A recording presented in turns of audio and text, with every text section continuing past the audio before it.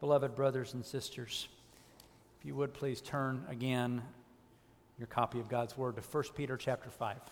1 Peter chapter 5. As we take a second week this week, as what I'm calling spiritual marks of a healthy and victorious church.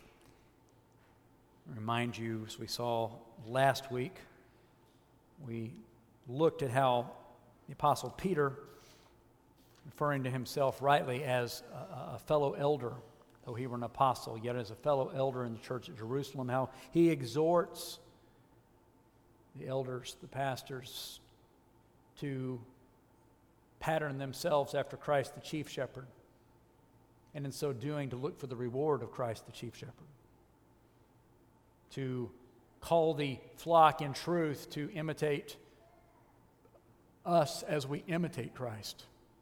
That's no small calling. That is a matter of eternal consequence. But he also then calls the congregation, to, in verse 5, he says, "And you youngers, submit yourself to your elders, as unto the Lord," so that there would be a holy mutual harmony and respect of seeking to submit and to serve one another in the Lord. And it's that particular dynamic then that he continues on and actually builds on in today's text. We're going to be looking today at verse 5. We'll be looking primarily down through verse 9. I'm going to ask if you'd stand together to hear the word of the Lord.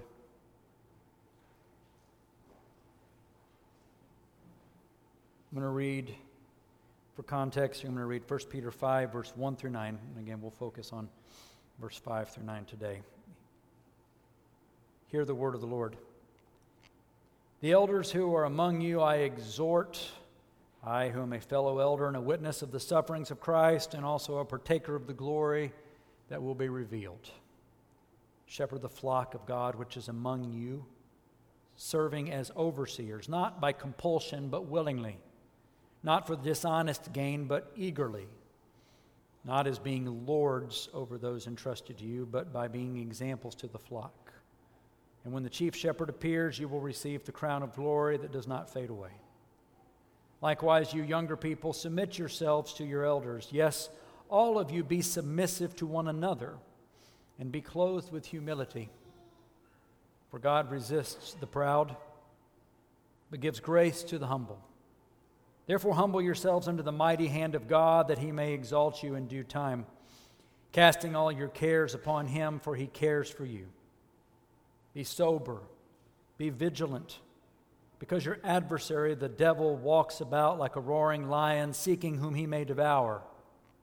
Resist him, steadfast in the faith, knowing that the same sufferings are experienced by your brotherhood in the world. Almighty God, I pray in the name of Jesus, that blessed name above all names, that you will cause us today to be those that are not merely hearers of the word, but doers by faith. We look to you for direction. We look to you for help. Father, we look to you to be all in all for us and in us. So, Father, as we hear commands today, as we hear exhortations, as we hear incentives, may it all be wrapped in sincere faith toward you. And, oh God, we pray, as Jesus told his disciples, to increase our faith, because you are more than willing to do so. So help us, we pray, to believe and hear, and in the hearing of faith, that we might be blessed. In Jesus' name, amen. You may be seated, brethren. Well, like I said, I want to pick up today with the second parts of verse 5.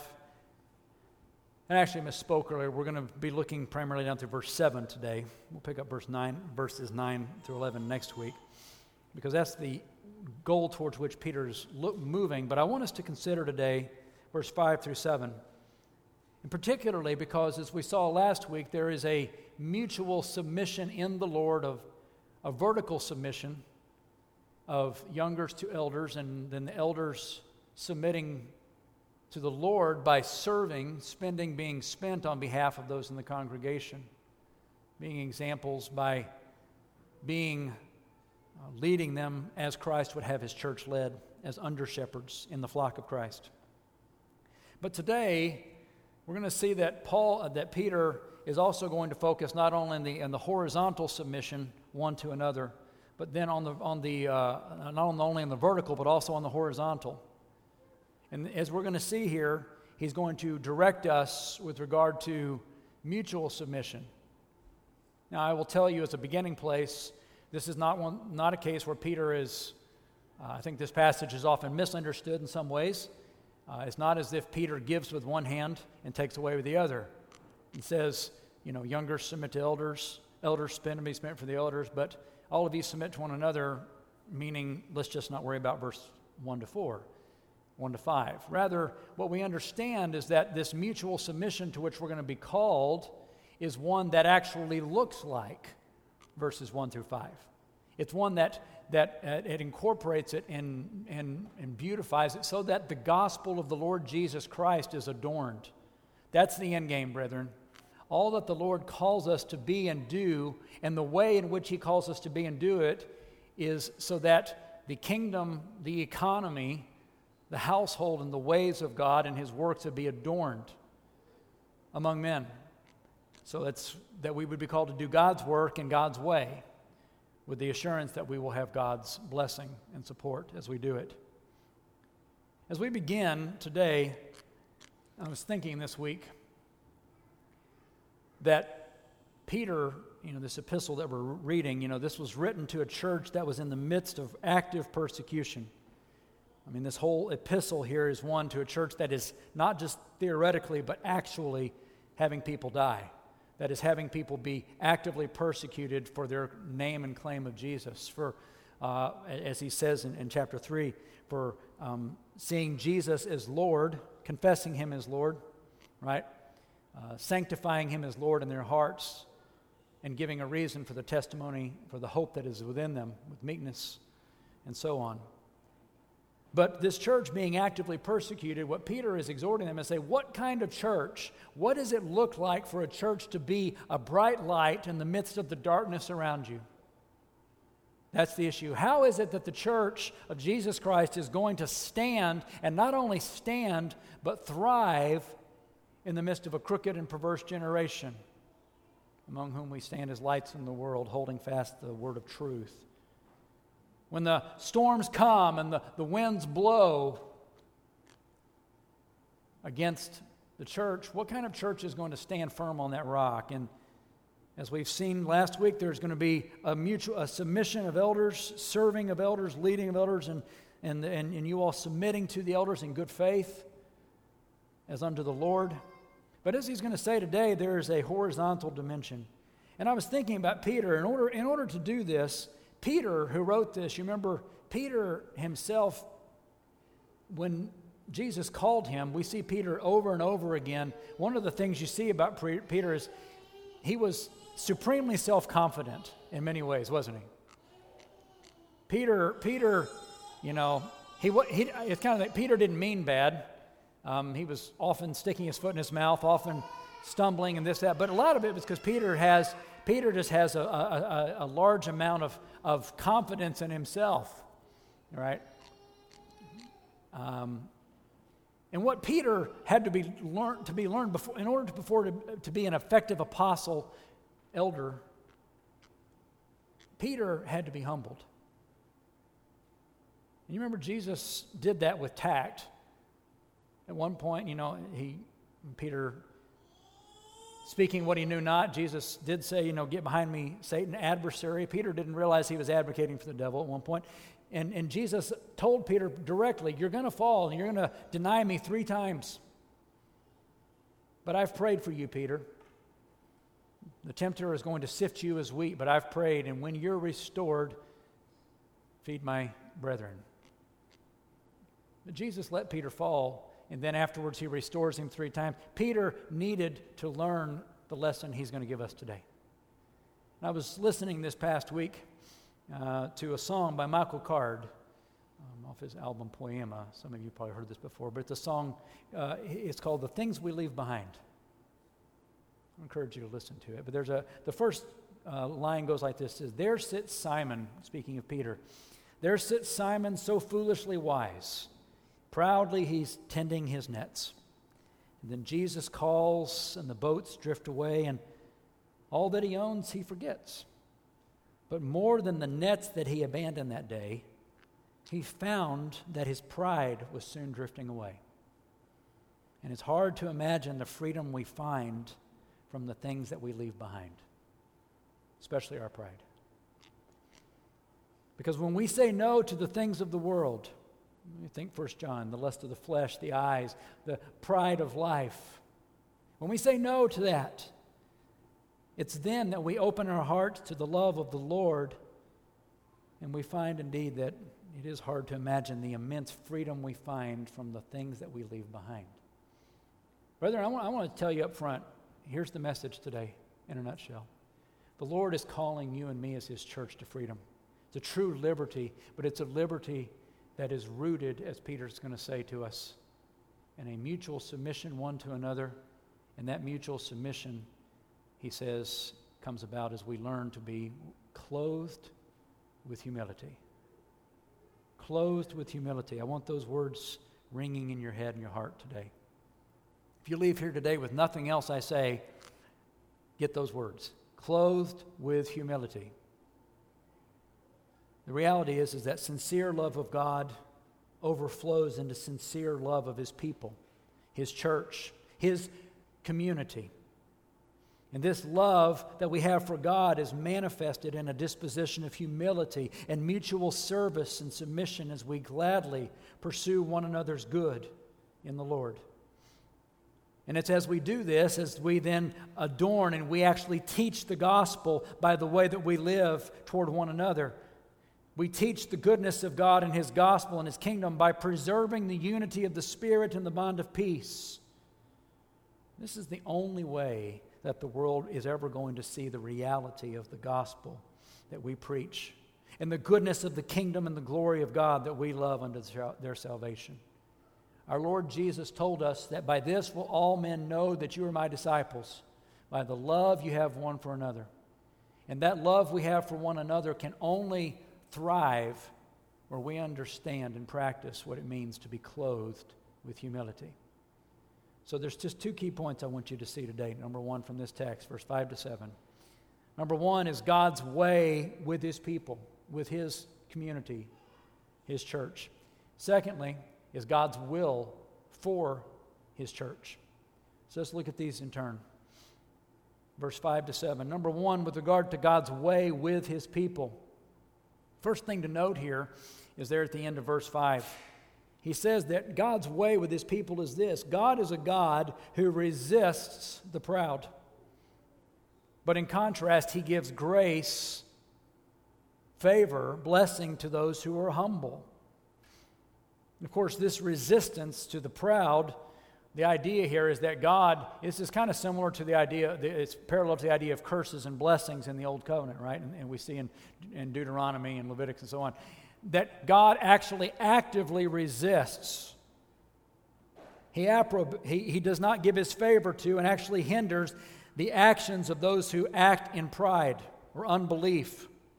And this then leads to temporal and sometimes, if persisted in, even eternal rejection, even eternal cursing if unrepented.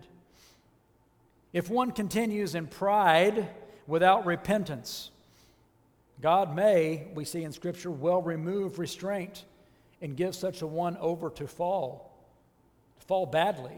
That's what happened to Peter. Peter needed to fall not unto his perdition, but he needed to fall badly in order to learn this lesson of pride, of humility before the Lord and to depend on the Lord. 1 Corinthians 10, verse 12, you know this one. Therefore, let him who thinks he stands take heed lest he fall. Right? That is humility. Proverbs 60 and 18, pride goes before destruction, but a haughty spirit goes before a fall. You can take it to the bank. Because God is a God that resists the proud.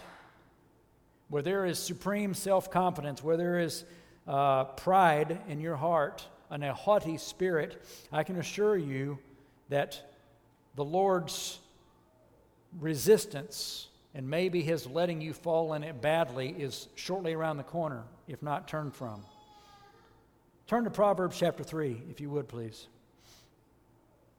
This passage is incidentally from where Peter is quoting, so it's important that we should look there. Proverbs 3, the passage that he quotes from is verse 34. Let me read the context. You can see why this is especially relevant to a church that's being persecuted. Listen to these words. I'm going to start in verse 31. Do not envy the oppressor. These were people that were being oppressed, right? Don't envy your oppressors. Don't choose any of their ways. For the perverse person is an abomination to the Lord, but his secret counsel is with the upright. The curse of the Lord is on the house of the wicked. That's the proud one.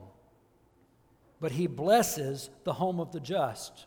And then here's the verse. Surely he scorns the scornful, but he gives grace to the humble. Peter paraphrases that. He resists the proud. He scorns the scornful one, but he gives grace to the humble. The wise shall inherit glory, but shame shall be the legacy of fools. Well, that verse at the end of chapter 3, as we've said, is actually following from a whole pattern we see in the whole chapter 3. So go back to the beginning of chapter 3 of Proverbs. Because how do we get to this place where we see that God resists the proud, he scorns the scornful, but gives grace to the humble? And here's the answer. What do the humble and the proud do? Go back to verse 1. My son, do not forget my law, but let your heart keep my commands. That's a humble one. For length of days and life and peace they will add to you. Let not mercy and truth forsake you, but bind them around your neck. Write them on the tablet of your heart, and so find favor, grace, and high esteem in the sight of God and man. You see the pattern? That's what Peter's talking about here, and here's the key. Trust in the Lord with all your heart. Lean not to your own understanding. In all of your ways acknowledge him, and he shall direct your paths. So the point here, and that Peter is drawing on this, is that the proud whom the Lord resists is one who fundamentally trusts in his own ways. He is one who has self-trust. He is one who does not have mercy and truth around his neck. He is not one, therefore, who finds favor and blessing from the Lord, because he forsakes the law of the Lord. In contrast to that, then, Peter goes and he says, but the Lord will give grace. He will pour out blessing and favor, abundant kindness upon those who are humble. Right? He will open doors providentially. He will answer prayers. He will provide divine assistance and provision for them. You know, the reality is it's quite impossible to fall like the proud person when you live down on your knees in humility. It's impossible to fall when you're already living in humble humility on your knees, as it were, in prayer and trust in the living God. And it's impossible to fall when you walk with the Lord, you are walking in his hand in the Spirit, and he is the one holding you up. The one who falls is the one who is self-confident, walking on his own in his own ways and his own thoughts and his own affections, who is proud, and they fall. And sometimes they fall even to their destruction. Humility is the key character quality then that makes us impervious to the wiles, to the assaults of the devil. It makes us impervious to falling. And as I've seen, some of you following this, as I've been seeing just great church leader, mega church leader after mega church leader falling. As I have seen well-known men, brothers, from the evangelical coalitions, the gospel coalition, so on, and seeing falls and all these things, and it grieves your spirit. But I assure you, In every one of those situations, before the fall, before the things you're seeing, there has been strongholds of pride that are going on behind. Self-confidence. I've been at this long enough, and as a pastor, I know this. May not say that, may not articulate it, but that's what begins to happen, is self-confidence and self-reliance. I've got this. I know what I'm doing. And you slowly drift away from reliance and humility and dependence on the Lord into pride. The devil gets a stronghold, first in the pastor and then in the church. So, brethren, just call it out. This fundamental principle of God needs to be one that governs. He will resist us if we are proud. He will hinder our efforts as a church, as families, as individuals, if you're proud. He is going to put divine roadblocks or stumbling blocks before you. But if we are humble, the Lord is going to bless our way. We'll talk more about what that looks like in a minute. Secondly, with regard to God's ways to his church, look what it also says. It says in verse 6b, it says that he will exalt you in due time. The idea is that those who are humble, those who have humbled themselves before the Lord, he is going to exalt them in due time because, verse 7b, he cares for you. So you've probably heard at one time or another, somebody start a gospel presentation with, hey, God loves you and he has an excellent plan for your life, right? Well, I'm going to tell you, as an evangelistic means, that's just totally wrong. You don't ever see the apostles or Jesus witnessing that way. God loves you and has an excellent plan for your life. But can I tell you something? To those who are the saints of the living God, God says he will exalt you in due time. And he cares for you. Brethren, God loves you and he has an excellent plan for your life. Because you're his. That's not how we get in the door. But brethren, for you who are in Christ, he loves you and he has an excellent plan, a great plan for your life. It's a plan of exaltation in due time. It's a plan from a God who cares deeply and passionately for his flock. So much so that he gave his only begotten Son for you while you were yet sinners. So consider then that if God says that he will exalt his humble ones in due time because he cares deeply and affectionately for them, this gives me something about the hope then for this humility that he has said God gives grace to the humble. What is the hope of our humility? And it's simply this, that God intends he will exalt his humble ones in due season. That's a promise. If you humbly follow the Lord, then there's exaltation in due time coming to us as his people, both in this age and in the age to come. The sure hope of our exaltation in the presence of God, men, and angels in due season, as Peter says here, that sure hope gives us faith then now to submit, to endure all things while we patiently wait and hope for God to exalt us. If I am called to suffer and endure for Jesus' sake, but I don't believe that there's going to be exaltation at the end. Just endure it. Makes you strong. That's good. It will make you strong. But brethren, if I don't see that Jesus is going to exalt his people and his name through his people, that he's going to turn my suffering for his name's sake, our faithful obedience, that he's going to turn it for his glory and actually to bless the world and exalt you as people, then I don't have much of a sure hope and rock to stand on. That's not going to be good enough when the winds are blowing hard. But what a promise. What a promise. He will exalt you in due time, and he cares for you deeply. Remind you of Psalm 37. You all read this, but that refrain you see over and over again in Psalm 37 is the meek will inherit the land, right? They will inherit the earth. That's why, we're told there in Psalm 37, don't fret because of evildoers. Don't be envious of workers of iniquity. Why? Because they're going to be cut down like grass. They'll wither as the green herb. Why? I'll tell you why. Because God resists the proud. So what does he say instead? Trust in the Lord and do good. Dwell in the land and you feed on his faithfulness.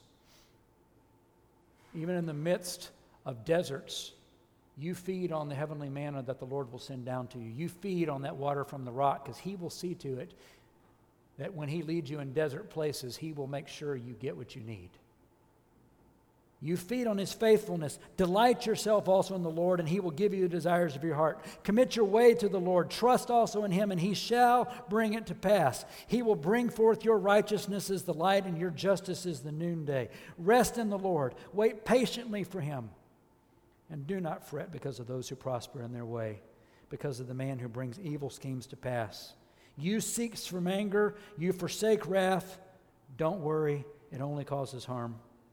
And here's the key. For evildoers shall be cut off, but those who wait on the Lord, they shall inherit the earth. For yet a little while, and the wicked shall be no more. Indeed, you will look carefully for his place, but it shall be no more. But the meek shall inherit the earth, and shall delight themselves in the abundance of peace. Do you hear what he's saying? The hope is that God is going to exalt you in due time, in due season. And that hope then is that exaltation before men is going to come about is because what God is doing is purifying his church to make us Christ-like. If God's going to exalt us before men, it's going to be to the degree that the church is Christ-like, so that it's Jesus that gets exalted before men. So God's great purpose and passion is to purify his church to make us fruitful. So think back to chapter 1. What does he say in chapter 1? After this great promise of Peter, he says that this great promise that God is going to preserve his people by faith, through his power working through faith unto the inheritance. How's that going to happen? Here's how it's going to happen. He says, in this you greatly rejoice, though now for a little while, if need be, you have been grieved by various trials. Why? So that the testing of your faith, the proving of your faith, which is much more precious than gold which perishes, though it is tested by fire, your faith may be shown to come forth to praise, honor, and glory at the revelation of Jesus Christ. You don't see him right now, but you love him. Why do you love him? Because he cares for you. Whom having not seen you love, though now you do not see him, yet believing, you rejoice with joy inexpressible and full of glory, exaltation, and you receive the end of your faith, even the salvation of your souls. Here's the point. He's going to purify you. He's going to purge his church. The vine dresser is going to cut the vines that are fruitful and cut off the bad ones. He's going to cut the vines that are fruitful and prune them to make them more fruitful. And you know what's going to happen when that happens? The church that is a Christ-like church is going to, in time, be exalted by Jesus before men. Think Joseph. Right? Joseph starts off with this great promise. Joseph, I'm going to exalt you. He gets visions. Your brother's going to bow down to you. I'm going to make you great. Well, brethren, is that how it went for Joseph up front? No. He got this vision. He will exalt you in due time, Joseph. He cares for you. So, Joseph, I'm going to send you to Egypt at the hands of evil men, even your brothers and your brethren. And I'm going to let you go there, and you're going to do right, Joseph, and you're going to obey me before men. And I'm still going to let Potiphar and his wife falsely accuse you and imprison you. And you're going to do well there, Joseph, and you're going to get exalted in your sphere in the prison, and you're going to get promoted. And you're going to do right and translate some dreams, some visions in obedience to me. But the due season hasn't come yet, Joseph, because you're going to get left there by a forgetful baker. Not yet, Joseph. Wait on the Lord, Joseph. But in due time, because Joseph in Potiphar's house, in imprisonment, because Joseph was waiting on the Lord, because Joseph was trusting in the Lord, calling on the Lord through all those years, being shaped and molded Christ in him, in due time, at just the appointed time, God did it. And Joseph was exalted. Because you know why? Joseph was Christ-like. And that's exactly what Egypt needed to see in their moment of crisis. They needed to see Jesus and Joseph.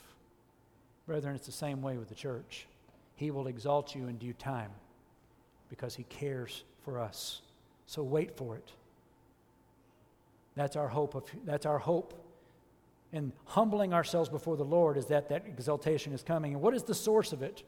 Again, it's just God cares for you. So let me just put it to you this way. If we're going to have the kind of humility that God is going to reward and bless, I'm just going to call it out. If the hope for us and the source of our humility is that God cares for you, brethren, you need to learn to preach the gospel to yourself every single day and to believe it.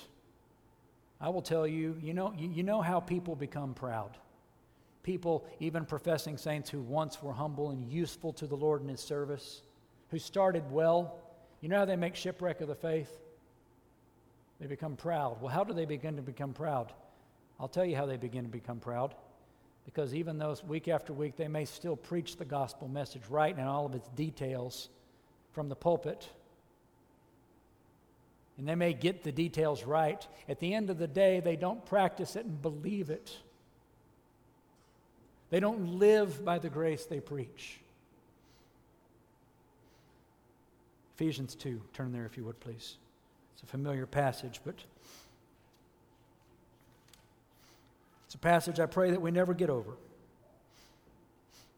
Preachers and people that become proud in their affections, it's because they forget some basic truths and they don't preach themselves to them day in and day out. What are those truths? You he made alive who were dead in your trespasses and sins. You were once under the course of the world. You were under the prince of the power of the air. Spirit now working the sons of disobedience. You were by nature children of wrath. But God, because he is rich in mercy, because of his great love with which he loved us, Peter says, because he cares for you. While you were yet dead in trespasses, sins, he made you alive together with Christ. For grace you have been saved, sovereign grace, and he raised you up. He gave you new clothes, a new status, a new name, a new calling, and he raised you up and made you sit together in the heavenly places in Christ. Not because you deserve a thing of it, but completely by sheer grace, so that in the ages to come he might show the exceeding riches of his grace and his kindness toward you in Christ Jesus. You know what that is? That's when Peter says God gives grace to the humble. He pours out blessings on the humble. That's what Paul is saying there. For by grace you have been saved through faith, not of yourselves. It is the gift of God, not of works, lest any should boast, and so on. The root, brethren, of humility is to believe those words. How can you possibly be proud? How can you be a proud and arrogant Calvinist? What a contradiction in terms that is. When you believe in sovereign grace apart from anything you do, completely undeserved, what room is there for pride? It amazes to me how many Reformed preachers even just forget that. And it makes me vigilant that God would help us all, me included, to not forget that. But then that also is the basis not only for my humility towards God, but Paul goes on, he says that gospel is the basis for my humility towards you, and you, and you. Because you remember he says that, as you continue on in chapter 2, skip down to verse 12. You Gentiles, at that time you were without Christ. You were aliens from the commonwealth of Israel, strangers from the covenants of promise. You had no hope. You were without God in the world. So not only were we cut off from God, but we were cut off from his covenants and his people, right? But now in Christ Jesus, you who were once far off have been brought near by the blood of Christ. He is our peace himself. He has broken down the wall of separation and the enmity and the law of commandments that separated us, so as to make one new man from the two, making peace, and so on. Brethren, there will not be peace with God, there will not be humility towards God, and there certainly will not be humility in the house of God amongst one another unless you and I believe in the depths of your being the gospel. Sovereign grace. And when I have believed in sovereign grace, I will gladly submit myself to God, and I will gladly then love and serve and humble myself before those whom God loves. What we need, brethren, is not higher and deeper theology. I'm all for that, but what we need is to believe what we say we know. In fact, the simple truth. Jesus loves me, this I know, and he loves you too. That's the great truth. Exalt you in due time because he cares for you. So I'm going to ask you a simple question. Are you being transformed? Remember in the Disney movie, right? I don't remember, it's Snow White, but she's looking, mirror, mirror on the wall. Remember that? Who is the fairest one of all? I'm going to ask you, brethren, what are you looking at? Because you're going to be transformed in the image of what you look at. Do you know that? The Bible says as much. Turn to 2 Corinthians 3. You become like what you look at. So what are you looking at? Turn to 2 Corinthians 3 and let's see. There's really only two options here. If you're going to become like what you look at, option 1, 2 Corinthians 3, this is the good option. The Apostle Paul, chapter 3, verse 17 and following. 17 and 18, and then I'll look also at chapter 4, verse 18. What are you looking at in the mirror? Chapter 3, 17. Now the Lord is the Spirit, and where the Spirit of the Lord is, there is true liberty. There's where liberty is. But we all with unveiled face, beholding as in a mirror the glory of the Lord, are being transformed into that same image from glory to glory, just as by the Spirit of the Lord. Look down at chapter 4, verse 18. While we do not look at the things which are seen, but at the things which are not seen. The things which are seen are temporary, but the things which are not seen are eternal. So he's saying this. Are you looking at Jesus and at the things that are unseen? Because to the degree that you're looking at those things, if you're looking daily in the mirror of the gospel and the humility and the glory of Christ, you are going to become like what you look at. You will. In contrast to that, turn over to James chapter 1. So the one that is humble in heart, who receives grace from the Lord and is exalted in due time, is the one who is looking daily at Jesus and being transformed by that image. But look at James 1. The one who is proud, the one whom the Lord resists.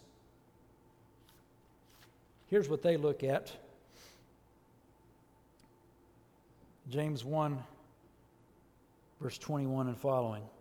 Therefore, lay aside all filthiness and overflow of wickedness, and receive with meekness the implanted word, which is able to save your souls. We're talking humility there. But be doers of the word, not hearers only, deceiving yourselves. Because if anyone is a hearer of the word and not a doer, he is like a man who is observing his natural face in a mirror. He observes himself. He goes away and immediately forgets what kind of man he was. But he who looks into the perfect law of liberty, think back to 2 Corinthians 3. If any man is in Christ, it says, where the Spirit of the Lord is, there is liberty. And that Spirit of the Lord, where there's liberty, is among those who are looking in a mirror, not at their own face, but at Jesus' face, and are being transformed. But he who looks into the perfect law of liberty and continues in and is not a forgetful hearer, but a doer of the work, this one is going to be blessed. He will have God's blessing on him. He's humble. But if you're a forgetful hearer, and if you spend all your time looking at your own face, you know what you're going to be? You're going to be proud. And you know what you're going to have upon your life? God's resistance. And I assure you, brethren, for you to resist that is futile.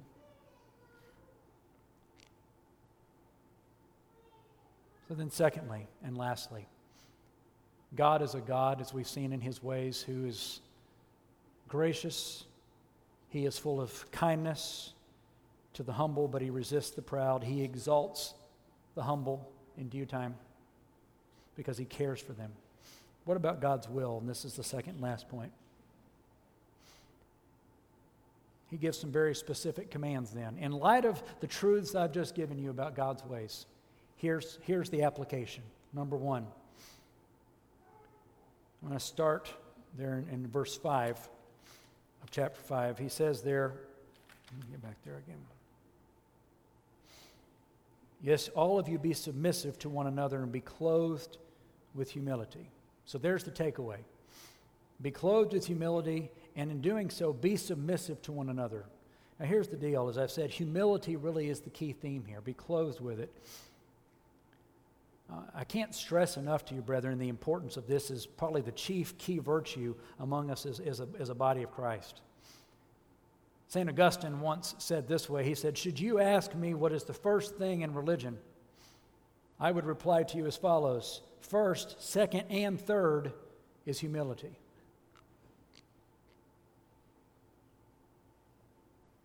What is the essence of humility? Brethren, humility is not self-abasement. It's not, oh, what a sorry person I am, self-flagellation. Humility is self-forgetfulness. The person who is humble is the one who is dead to himself or herself. A person who is humble is one who has died with Christ. And it is no longer I who live, but Jesus now living in me. If you want to be humble, I say, try harder. That's not the right answer. Reckon yourselves, therefore, to be dead in Christ, but dead to the self, but alive to God in Christ Jesus. Reckon what Paul says in Romans 6, for you died, your life is hidden with Christ in God. Remember what your baptism means, as Paul says in Romans 6. You can't continue in sin, including pride. Why? Because you were baptized into Christ and buried with him. Therefore, you were raised with him unto newness of life, so that the old man died and the new man rose with him. That's your identity. So in view of that reality, there's just no place to be concerned about yourself at all, because Jesus is concerned about yourself and he's taken care of yourself. So the essence of humility, brethren, is self-forgetfulness, and it's Christ is all in all. Horatius Bonar, another one I like to read a lot, said this. I thought this was very helpful. He says, a believing man will be a humble man. He will think little and speak little about himself. True faith carries us above this pride, self-esteem, and vainglory. A believing man, a faithful man, a humble man will refrain from giving prominence to self in any of his proceedings. His great object will be to hide himself so that Jesus may be seen. And not only to forget it himself, but to make others forget himself too. The man that is still proud, boastful, vainglorious, self-confident in his abilities and his reason has good reason to suppose that he may never have yet truly believed. The true way to humble is not to stoop until you're smaller than yourself, but to stand at your real height against some higher nature that will show you what the real smallness of your supposed greatness is. Brothers and sisters, if you want to be humble, just keep your eyes on Jesus. I assure you, as I said before, the problem with most of us when we begin to be proud is we have begun to compare ourselves to some other standard. Paul says in 2 Corinthians, but they, comparing themselves amongst themselves, are not wise. Brothers and sisters, you live and you keep your eyes on Jesus day by day in his word. You meditate on him day and night. You love him as your supreme treasure. And I assure you, you won't have to try to be humble. It'll just come out of you as the inevitable fruits of Christ in you. And he says, specifically, be clothed with it. Now, what's interesting, I'll just tell you, that word, be clothed, appears one time in the New Testament right here.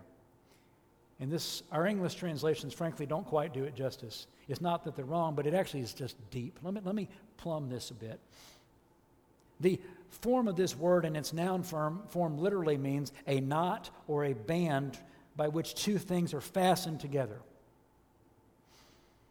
Specifically, it referred to the white scarf or apron that was worn by slaves in the Roman world, which was fastened to the belt then of the vest and distinguished the slaves from free men. This is a key thing. The noun form was actually a specific type of belt knot that slaves wore. And what Peter does here is he just takes and turns it into a verb. It's the only time. He literally creates a verb out of a noun. So the sense of it is something like this. Fasten or gird yourselves with humility as your bondservice, as your servile garb. He's encouraging us as Christians to show our subjection one to another by putting on the yoke of a slave for your sake, for Jesus' sake. This could also sometimes refer to the overalls which slaves wore in Roman world to keep them clean while working and basically it was an exceedingly humble garment. That's the point.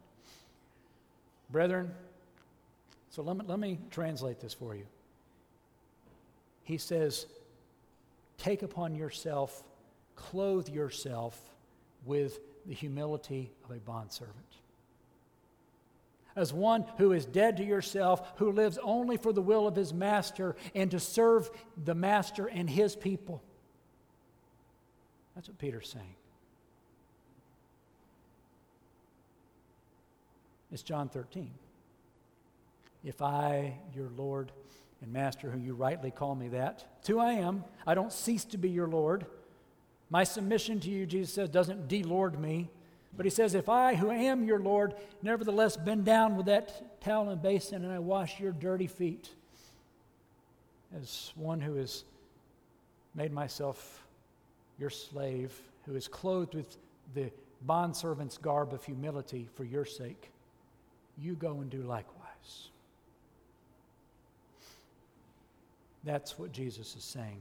So I ask you, brethren, do you have a heart, a hunger to humbly wash the spiritual feet, or maybe the actual feet of your brethren as a humble servant? Do you delight, not out of duty, but do you delight in taking the low place for Jesus' sake? Can you resonate in the innermost being with what Jesus says, that the lords of the Gentiles lord it over them, but it shall not be so among you, but whoever is greatest among you shall be the servant of all. It's one thing to say that and to quote verses like that, brethren, but this is where we get preachy here, but brethren, do you delight in being a bondservant for Jesus for the sake of his people? Is your love for Jesus such that you would gladly take up the basin and the towel and take up the yoke of a bondservant, that humble, die to self, no more me, so that you may live in Jesus? My greatest hope and desire is that that's the kind of church we'll be. Because a church where we mutually then submit to one another, because that's the result of that kind of humility, right? It says, and all of you be submissive to one another. So what does that look like? There's many places. Just turn to Philippians chapter 1. I'll tell you what this looks like. Paul tells us what it looks like very clearly. And I don't think I'm going to improve on it. So let's just turn to Philippians 1, verse 27. Here's how this works out. When we're clothed with the bondservant's cloth of humility. Verse 27.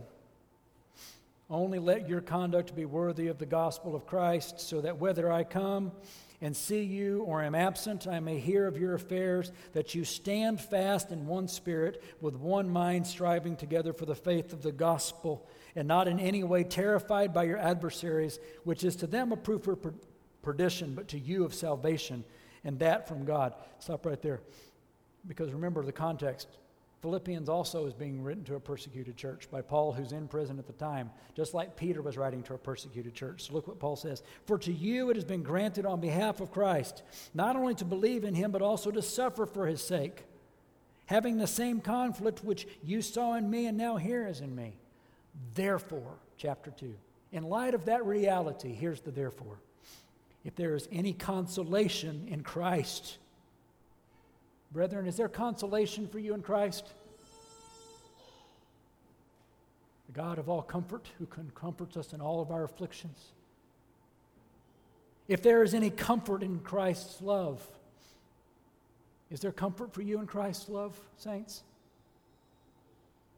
I hope there is. If there is fellowship, koinonia of the Spirit in the bond of peace, if these things are there, affection and mercy, fulfill my joy. How? By being like-minded, having the same love, being of one accord, of one mind. How do you do that? Let nothing be done through selfish ambition or conceit, but in lowliness of mind, let each of you esteem others better than himself. Let each of you look not out for your own interests. Why? Because I died and my life is hidden with Christ in God. Jesus is looking out for my interest. But you look out for the interests of others. Brethren, that's what it means to be clothed with humility. And he goes on, I won't read it, but he goes on and says, really what you're doing is you're just doing what Jesus did, right? Verse 5 through 11. Though he was very form of God, yet he did not count it a thing to be grasped, but he humbled himself, he emptied himself, and became a bond servant. So in practice, that means this. Yes, I'm the pastor of this church. But as I said last week, that's what Peter says. My calling is to be one among you that lives this out. That can say, follow me as I follow Christ. My call among you is to be one who washes feet, washes souls, the water of the word, because I love you all, because Jesus loves you all, because you're his flock and he calls you by name. I'm just an under-shepherd here. Jesus shed his blood for your souls. It means that you then, as unto the Lord, that you submit to leaders, and that means then as all of us, that we submit to one another horizontally. Brethren, a church where we are mutually submitting and washing one another's feet, a church where we are dead to self and alive to God, is a church that the wiles of the devil, those fiery darts, they got no place here, and they won't penetrate. Because the shield of faith is up. A proud church, those wiles, those darts, those schemes, they're going to find a place here. Roots of bitterness will grow up in our midst. Cracks in the foundation. And we will have God working against us rather than for us. So here's the end game. Just simple. Humble yourself under God's mighty hand. Look what he says. And how do you do that? Verse 7. Casting all of your cares upon him. Think back to Psalm 62. We read this earlier, right? In the midst of persecution, in the midst of the trials that he was undergoing for God, he says, my soul waits silently for God. He is my salvation, my rock. Verse 8, trust in him at all times, you people. Pour out your hearts before him. For God is a refuge for us. Cast your cares. Throw your cares on Jesus. I assure you, brethren, he is more than capable of handling your cares and doing something about them to help. He is willing. And Jesus knows about humbling himself under God's mighty hand. So I'm going to close just with these words then. I talked to you at the beginning about a song from Michael Card. I'm going to end with one. Peter had to lose his pride. And in doing so, he left it behind and he found that there was something far, far more valuable, a treasure in Jesus that made Peter then willing to be clothed with the servant's garb of humility for the sake of Jesus' name and for the sake of his brethren. And when that happens, the church is strong and impenetrable. So I'm going to close with this song, and I know many of you know this, from another one from Michael Card. It's called The Basin of a Towel. Just listen. Because this is what Peter's talking about. In an upstairs room, a parable is just about to come alive. And while they bicker about who's best with a painful glance, Jesus silently rises Their Savior servant must show them how through the will of the water and the tenderness of the towel. And the call is to community, to the impoverished power that sets our souls free. In humility, to take the vow that day after day we must and will take up the basin and the towel. In any ordinary place, on any ordinary day, the parable can live again, when one will kneel in humility and one will yield in humility. Our Savior's servant must show us how, through the will of the water and the tenderness of the towel. The space between ourselves sometimes is more than the distance between the stars, but by the fragile bridge of the servant's bow, we take up the basin and the towel. And the call is to humility, to community, to that impoverished power that sets the soul free. In humility, we take a vow to the Lord and to one another that day after day after day, we will take up the basin and the towel, and we will be clothed with humility. Let us pray. Father God, Father, our heart's yearning is to be this kind of church. Father, this is what I want for myself, for us. That we would be humble, that when we hold convictions or when we stand firm, it is stand firm because we are humbled before you, because we are trusting in you, looking for your blessing, not proud, not arrogant, not for self-conceit, but just because we love you and believe your truth. Father, I pray that in all things we would be a people that are characterized as bondservants, glad servants to spend and be spent for one another's souls. That we would think nothing of ourselves, very little. Father, that we would be clothed with humility, that we not be found naked. Because Jesus is our only possession, and giving of ourselves becomes a delight. Father, may it be that we would know and delight in the freedom we find from the things that we leave behind, from our pride, from our selfish seeking and self-concerns. Father, may it be that we would be dead to ourselves and alive to God, that Jesus would be our all in all, that the gospel would be believed and proclaimed here and loved and adorned. Oh, Father God, please help us. I pray that you would let us not get off track. Let us not become proud and incur your resistance against us. Father, by whatever means you must, keep us clothed with humility, and in doing may we be mutually submissive one to another, seeking each other's good as our highest aim and delight. And in so doing, may we see the truth of what Peter said, that you give grace to the humble. For we ask these things in Jesus' name. Amen.